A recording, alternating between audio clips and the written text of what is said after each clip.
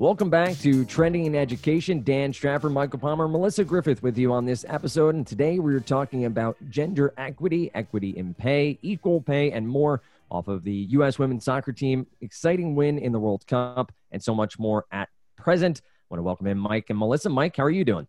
I'm doing well. I'm happy to be talking about this topic. And I'm going to try not to mansplain into it. I'm going to give Melissa the floor a little bit to introduce the topic, but it's not a topic that's just relevant to women. It's a topic that's relevant to all of us, and that was one of the things that was pretty inspiring about the U.S. women's soccer team is that it seemed to capture the national attention, the global attention, really, not as women's sports, but as sport.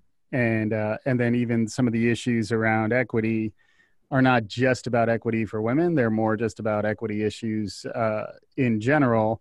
So it's very zeitgeisty.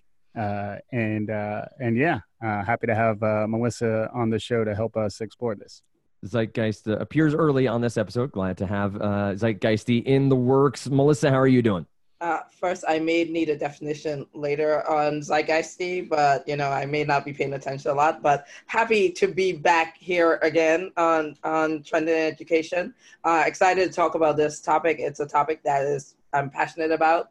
I am no expert. I don't think just being a woman makes me an expert, but I do have a lot of opinions on it. And I think the best thing we can do here is just keep a conversation going between men, women, and everyone in companies in the workplace about it.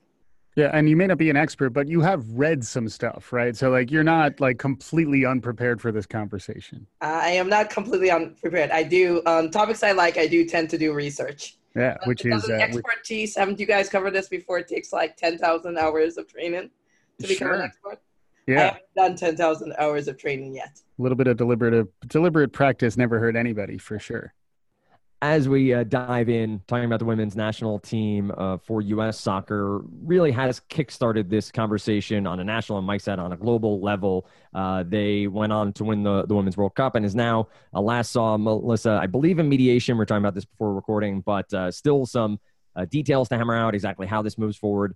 From your perspective, what has the women's team brought to the forefront? What discussion points do you think they open up around pay equity and equality when it comes to pay? I mean, I'm glad they brought it up. I don't think the women's soccer team should have had to bring it up, but I'm very happy it's there. I think what's interesting to me is that in this case, among so many others that we see, that the women's team in their sport relative to the U.S. team at this present moment in time, they're so overwhelmingly better than the men's team, right? And so to have that as the backdrop for this conversation is very interesting. Because I think when I was doing a lot of the reading on this topic, the U.S. women's team right now, I think for winning the World Cup, they're going to get paid $250,000. If the men won the U.S. World Cup, they would be paid $1 million. There's something clearly outbalanced in that situation. So I've heard a lot of arguments around the place that men, the women right now are being paid just as much as men, but they're being paid just as much as men because they're winning. Whereas the men are not even qualifying for the latest World Cup. Mm-hmm. Right. On a per player basis or per game basis, the women are making much less, but they are seemingly on average making the same because the men are not playing nearly as many games or in as big tournaments as the men. Probably as the discussion goes on, pay equity versus equal pay is also an interesting distinction to hammer out as we talk through it. But Mike, from your perspective, talking about sport and sports and what this women's team brought to the forefront, it's a discussion we've had off air and around pay equity. We've discussed it with Melissa. What do you think it did to energize this discussion, to make it zeitgeisty, to make it part of the national discussion around how this topic should really play? Sure. And zeitgeist is the spirit of the times. Just to define the word, it's a German word, I believe. So I think Zeit means spirit and Geist means times. That's the nice thing about German etymology is it's usually a lot of things conjuncted together. And then if you know what those things mean, that's what the word means. So zeitgeist and zeitgeisty means like a zeitgeist. So, and I say it a lot on the show, but what I found really fascinating, and I was reflecting on a little bit more, is that Typically, when the U.S. team does well, the fans chant USA, USA. And in this context, when the women's team was getting close to victory, the chant in France was equal pay, equal pay. And that to me is indicative of a sea change. Like, people were thinking differently. And I think that even though it may be unfortunate that we can't make these types of changes to how everybody thinks without things like the women's soccer team in the US crushing it, it's still good when it happens. And it does feel like it is a watershed moment, an inflection point for us all, that, you know, tens of thousands of fans in France were chanting equal pay. And then when the ticker tape parade happened, it wasn't just a side point that Megan Rapinoe and the team were making around pay equity. It was really, in some ways, what the team was rallying around. It was even a motivator for them, as far as I could tell. I think those kinds of things are the type of thing that we want to pay attention to on this show. So, like, what's the trend? And by the time something like this resonates to that point, it's something that we all should be talking about. And then, as like a learning and education show, you know, are there teachable moments coming out of this? Like, what can we learn from this example? Because I think, you know, I would echo Melissa's thinking on this too, in that it's not really just about pay equity for the U.S. women's soccer team. I mean, that's great. If they get it, wonderful.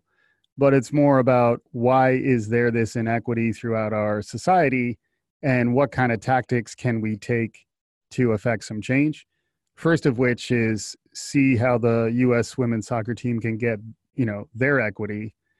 But I was happy to see that it was sort of bleeding into a bigger conversation around pay equity in general. And I think that's something that I think we did want to explore as part of this conversation as well.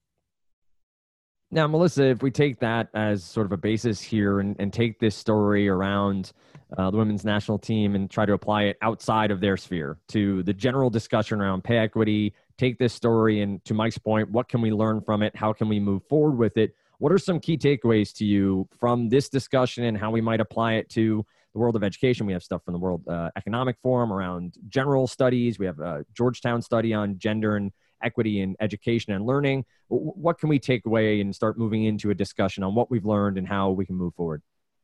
Yeah, so I mean, plus one to everything Mike has said already on this topic.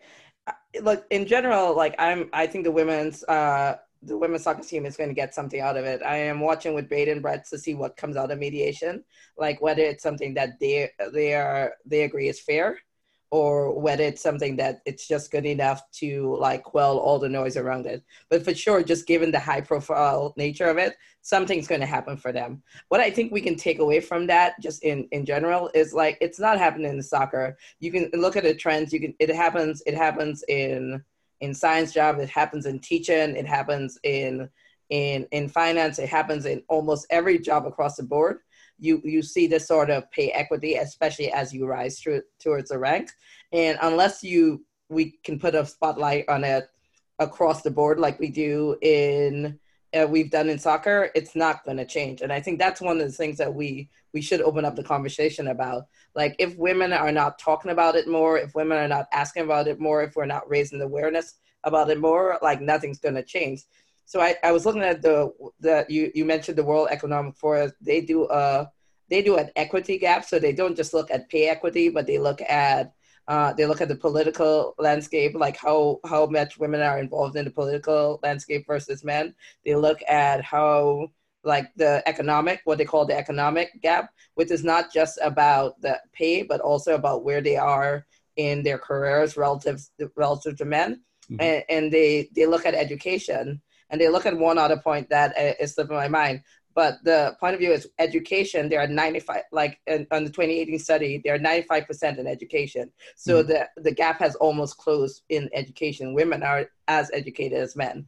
So that's not causing the challenge.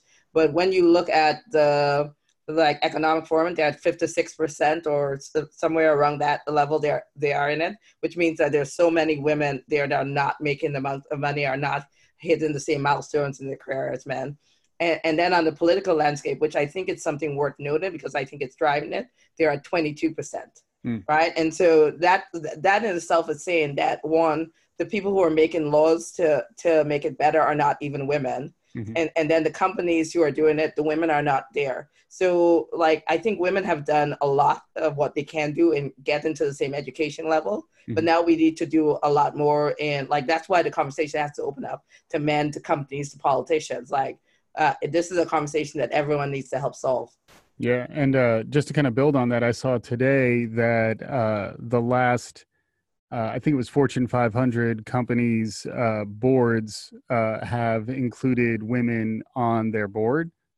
So like there's slow progress in this space. You know, traditionally a lot of the boards of directors of big companies were almost exclusively male. That's part of why, the Fearless Girl statue was a big zeitgeisty thing in down by Wall Street a few years ago. So we are seeing some preliminary progress there, but I think it's more to your point, Melissa. It's more systemic. So like, the risk is that you make a little bit of progress in one place or another, and then you kind of ease up. And I think when you really dig further into the data, you start to understand that these gaps are still very wide. Even though in some places we're making progress, there's still so much work left to be done. I think it's easy to, take a win, do a victory lap, and then move on to the next topic that bubbles up. And I think to actually win this game, it's going to have to be a longer fight.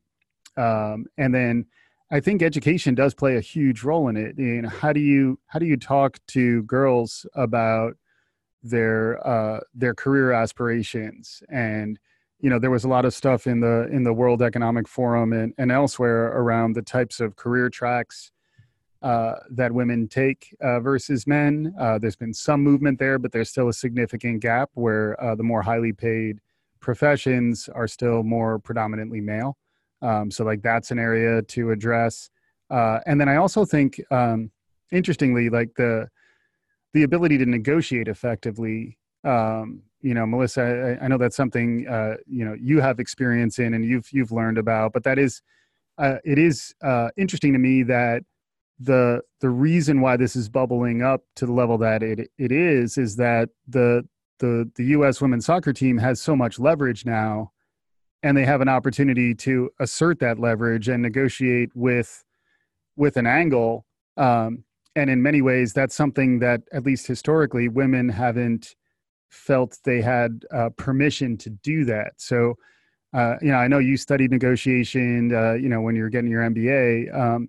Any thoughts on that? Just like how, in a lot of ways, there is education that needs to reach girls and women around being effective negotiators that will start to sort of break down some of these gaps. Yeah. So, I mean, I will add one more like data point to this, right? So in a field like teaching, which we think is predominantly women in general right now, studies have shown that the pay gap still exists there. And what they have seen, right, in some studies is that on entrance, women get paid like $42,000 as a starting teacher versus men getting paid $45,000. Right. So even in a field that's already predominantly women, you still see it. And so one of the things, and like it's correlation, causation, like people are pointing to is exactly the point you're saying. Like women do not tend to negotiate their salaries on the way in as men typically do. So the advice I always give women, yes, I did study negotiations.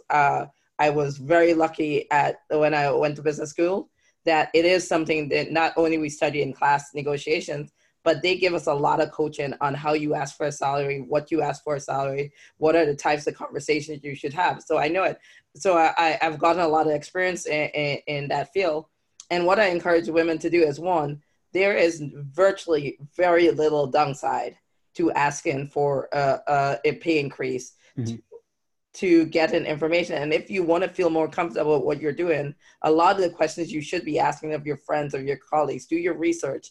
Know that my starting salary as a teacher should be $45,000, or know my starting salary as a consultant should be $130,000, or whatever the going rate for a consultant is right now. Know that information going in. And if that's not what you got, ask a lot of questions about why it isn't and what reason it isn't, and ask a lot of questions up front before you take the job about what it is that, like, what is the merit cycle look like? What does the promotion cycle look like?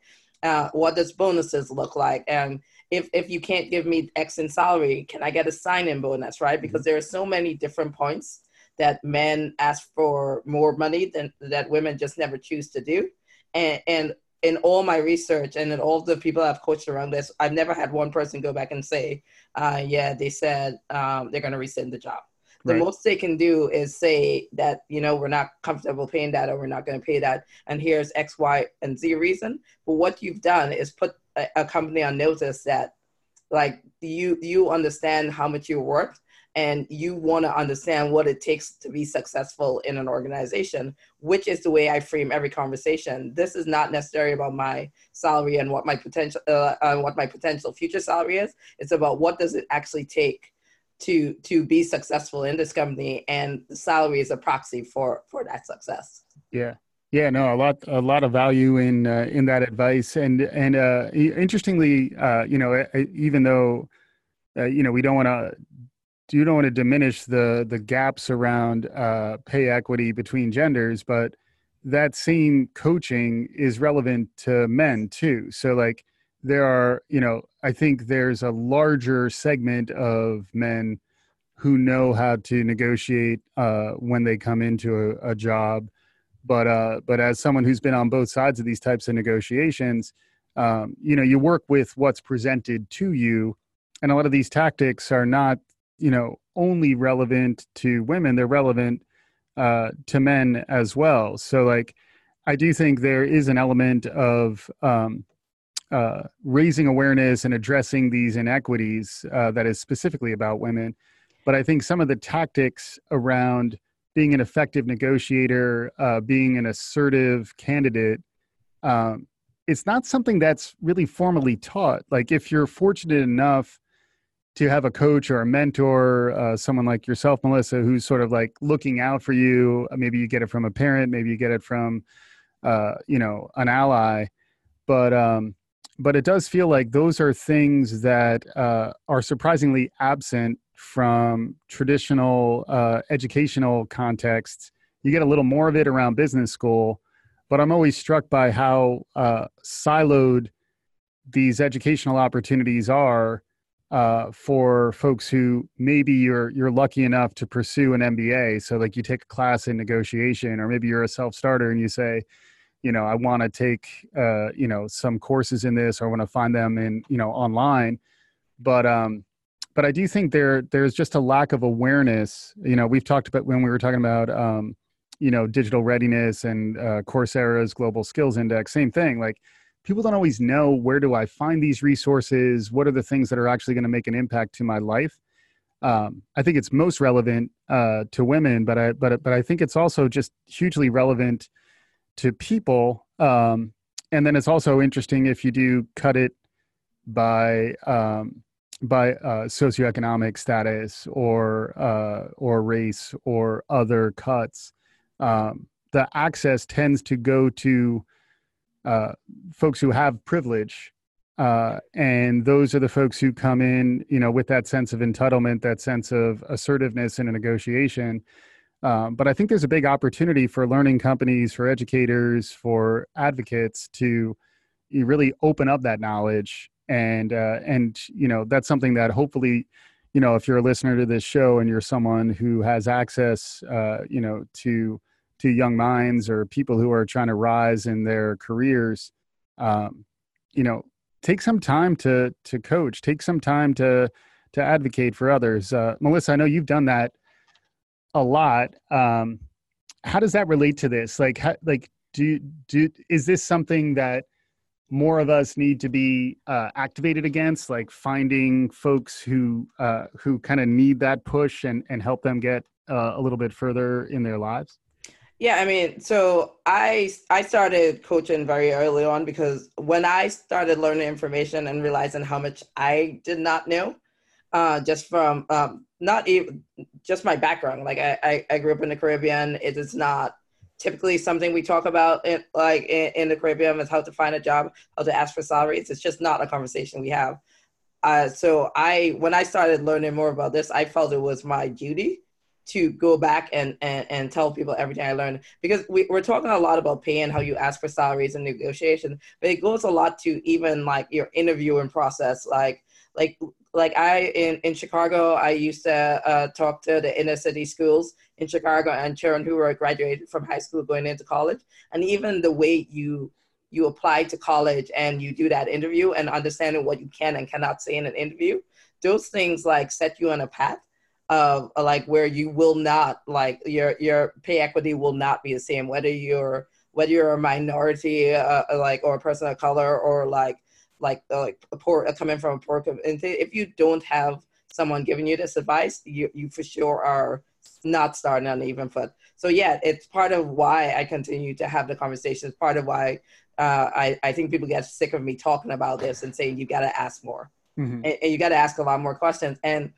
like this is such a typical use and a common phrase that it almost seems irrelevant to say it, but education is key. So in everything you do, the more information you arm yourself with, the better, right? And in a negotiation, not only understanding what you're worth, understanding like what the company values, what the company doesn't value, is such an important thing to understand as you go into that negotiation, what your expectation should be about your salary, about your job, and so forth. And so I joke around because I don't know if maybe you guys knew this going in, but even why do I have to ask questions to the interviewers?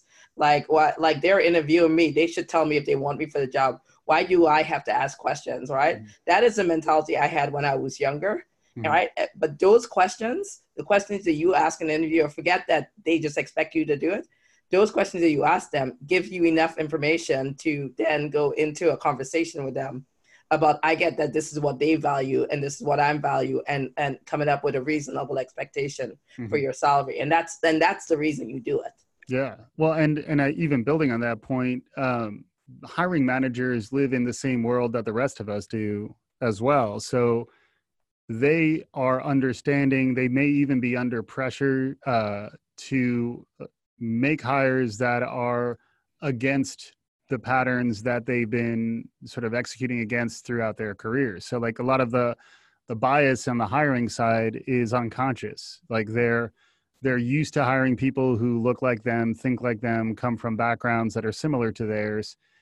If there's an opportunity for you to connect to some of the training that is likely to be in the organization, also it's worth doing some research around what kind of hiring practices there are within the organization that you're interviewing with, but then understand that even if, at face value, I might be concerned about bias on the other side, there may be an opportunity there too, where the value of cognitive diversity in a workforce is something that is becoming more widely understood. So the idea that, if you're a woman, maybe a woman of color who's trying to get a job in financial services, for example, you really are an asset. Like you're an asset in ways you may not have realized if traditionally that organization doesn't really have people who think like you. A lot of the research, the prevailing research around diversity and inclusion, is that it's not just the right thing to do from like a moral standpoint. It's actually the right thing to do in terms of making better decisions and understanding untapped market opportunities. So, in some ways, you have an opportunity to present with strength in ways that wasn't really there historically. Like, I do think, I mentioned the whole watershed inflection point. It does feel like the world is changing. Obviously, there are folks who are, rebelling against this maybe rising wave, but you may not want to get hired by those people anyway. Um, but I mean, when I'm not saying you're interviewing right now, I don't want to get the people you work for concerned. But when you're interviewing, Melissa, like, how do you think about things like this? Like, how do you think about like, one of the aspects of negotiation that I've gotten better at over the years is understanding what it must feel like to be on the other side of the table. Any thoughts on that? Like, how that might relate to anything we were just talking about? So, I mean, one, I haven't interviewed in a very long time. I'm very happy with my current job, and I am not looking. Yeah. But because my memory goes back far, when I am interviewing, right? Yeah, I mean, like, one, I typically sit on the other side right now. I do a lot of interviews to hire people. Mm-hmm. And the thing I think is very important that I try to do on my side, like when I'm hiring right now, that I think if candidates also try to do a lot more on their side, it would be helpful in terms of that. It's like we all come from diverse backgrounds, right? And we should absolutely promote that, understand that, and it's really helpful in organizations. And yes, there's a ton of research that we wouldn't even get into now that shows how diversity improves just the bottom line of companies, just the employee engagement and everything else. But the other thing I always try to point out to people is, like, there's almost always common ground between humans that you can find. And you should always look for that with your interviewees. So I think I throw a lot of candidates off because one of the last questions I always ask them is what do you do for fun? Right? Because there's a very good chance that what you are doing in your personal life is very similar to what I'm doing in my personal life, or someone else on my team is doing in my personal life. And I do it. So I had the last candidate tell me that they're an avid snowboarder, right? And snowboarding is something that I got into very late in life, but I really enjoy talking about it because I think I should be a better snowboarder, given that I used to skateboard. But that is building, like, I got into a 10-minute conversation with a candidate where I got them to relax about that, right? And I think that's important, right? Because if you have in an interview, right, what you're looking for, at least what I'm looking for as an interviewer is two things. Can they do the job? And do I actually want to work with this person? And to do the job is the skill set and the education and everything else. And I look for the diversity of thought in that element.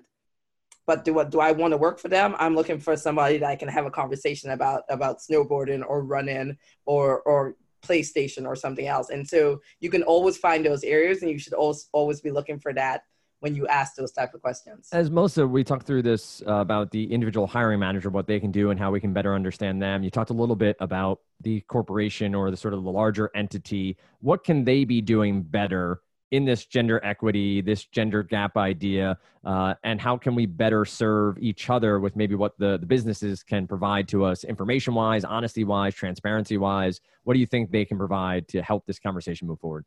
So there's an interesting thing. So we've talked a lot about the hiring process and when we hire, bringing people in on equal footing. I think there's a lot that's happening within the company once you're there. The unconscious bias that Mike talked about like, oh, I just relate to this person better. So like naturally, I think even though the skill level may be comparable, I think Mike should be promoted over Melissa. Like those things I think happen unconsciously. And so one of the things I do believe that we should be doing more as a company, as if men in the organization, women in the organization, the company and board, is making sure we have very fair standards and known standards for why someone is going to be promoted versus not, right? And it doesn't have to be as formal as like we have this performance review and we fill out these forms, but as a manager, all right, in an organization, regardless of what the entire company has like standards around it, you should set, before you start evaluating your employees, you should set, look, these are the skill sets that I believe that I am looking for in this level versus the next level, and know them before you even start the conversations with your employees, because you want to be able to point back to, I am going to promote person X because he is really good at communications, and his skill set is on par, his technical skill set is on par with what I pre-established before. Because personality for sure will play an important role, like play an unconscious role in your promotion a bias if you don't have your standards set. And that is something that even like take it out from like this pay equity and fairness for a while. In negotiations, right? We like in the negotiation class, we always talk about buying a house, right? And the one thing they tell you to do is before you go in and look at any house, you say, I need that house to have 4 rooms. I need it to be here. I need it to be in this area. I need it to have 2 bathrooms. Because if you don't set the standards, when you go into that house, something is going to trigger you that's going to either I like it or I don't like it. And when you're comparing, you're going to be going off of this gut feeling, and you're going to make a choice that is probably not rational, and you're going to fall in love with the house and pay a premium for something that you just think you like rather than what you want. No, and so I think that's the same that happens when you're like actually interviewing employees and evaluating employees. If you don't have clear standards in your mind about why you're doing it, then you're going to make poor choices in doing it. Yeah, and just to build on that too, I think sometimes as you become more aware of your unconscious bias, you can make choices that go against what your initial instincts are. And I think that's something that I've gotten better at over my career, and I've found that it can make a huge difference, particularly in opening up opportunities to people who wouldn't have had it otherwise. So like if you just followed your instinct, you'd go with the typical choice, and you would sort of perpetuate the system in the way that it is today. There was another interesting article I read in the Harvard Business Review about sort of next level Moneyball. And rather, Moneyball was more about hiring people who were against type.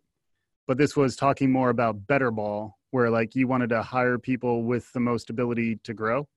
And I think that's an interesting thing to think about as well, where like in addition to the cognitive diversity, being willing to take a chance on someone who maybe doesn't fit the prototype, you know, it's the same idea of hiring for a cultural ad as opposed to a cultural fit, which we've talked about in the past. Like if you have gaps, be aware of them and think about them as part of the hiring process. And then depending on how assertive you feel as a candidate, maybe that's an area that you want to explore too. Like if that is a place where you want to understand, like, you know, what's your position on cognitive diversity? I particularly like cognitive diversity because it gets out of some of the more narrow ways in which people identify or maybe stereotype. And if instead it's more like, how do you think about making decisions, and how do you think about just like different perspectives? And a lot of those different perspectives really come from lived experience. So like if everyone has lived a similar life with a similar background, again, not to pile on financial services, but that's an area where, like, I know historically it's been almost exclusively like white men who are running these organizations who hire more white men.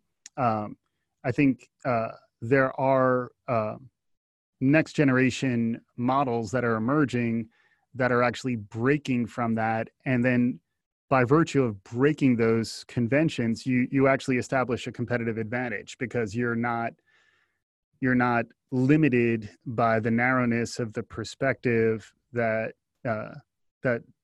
people on the other side might have. Like if you hire people who look like you and think like you, they're not really going to add anything to your group process. So like whoever you are, however you think, you know, you want to over-index on difference rather than sameness. Yeah. Plus one, and I'll add one more thing to this whole mix, right? As a company, I think to combat the unconscious biases that we have, let's start looking at facts and data. So one of the interesting things people always talk about is, and again, it's not the same in every company, is whether women, when they take leaves for childbirth and come back, does that have a impact on the salary? And I'm not sure if it does in every company, but it's a very easy thing to see, right? If you look at women, look at their salary trajectory in your organization, before and after, like you're going to start to see the trends, right? And there's so much data that we collect on our employees that we should be able to start to know this information and start to use it to help like eliminate some of the unconscious biases we have in our organization. The New York Times Upshot, their digital data collection company over there, had a big study on that, I think in 2017, on maternity leave and the pay gap acceleration that happens therein, and how that is something that is not addressed, to your point, as clearly as it should be. Great discussion. Melissa, I don't know if you have any final closing thoughts or maybe jumping off points, more discussions that can come around this topic and similar topics, but I'll give it to you first, and then Mike, any closing thoughts you have around pay equity, the women's national team, and how this topic may round out in the future? I mean, I think, look, the bottom line I could keep saying without saying is information is key, right? Like understanding, and there's so many sites out there of what salaries people get in what jobs is information that women should look up. Like companies tend to keep the information secret, which is right, but employees have noticed and started to notice that the more they talk about the salaries in different locations, that like you understand at least what your range is, and that information is powerful in knowing what you're worth. Asking questions and being very purposeful about your career, right? Don't just assume that because like you're doing an excellent job that someone else is going to notice. Make sure you're advocating for yourself or having others advocate for you. Mike, any closing thoughts? Just kind of building on that idea too. I would say the idea of being an ally and an advocate for others, and sort of being able to empathize as someone who may have, through no fault of your own, you may have benefited from your position or your gender or your background. Be open to finding folks to mentor who are maybe different from you, and obviously if you are if you index differently, then I'm speaking as a white man to white men. Like I think the idea, especially in the Me Too movement and everything, you should still seek out opportunities to mentor and advocate for women, and to mentor and advocate for people who don't look like you and don't come from your background.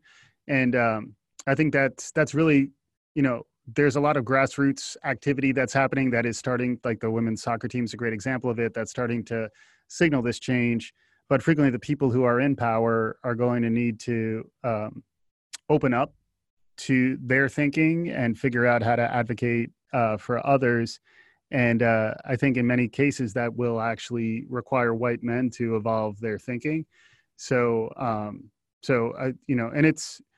I'll own it. Like there are many places where I've had biases that I've sort of realized late in my life, and that's okay too. Like, don't feel like you're a bad person when you start to realize, oh man, I didn't realize I was actually biased in that way. Like you just learn something when you make that connection.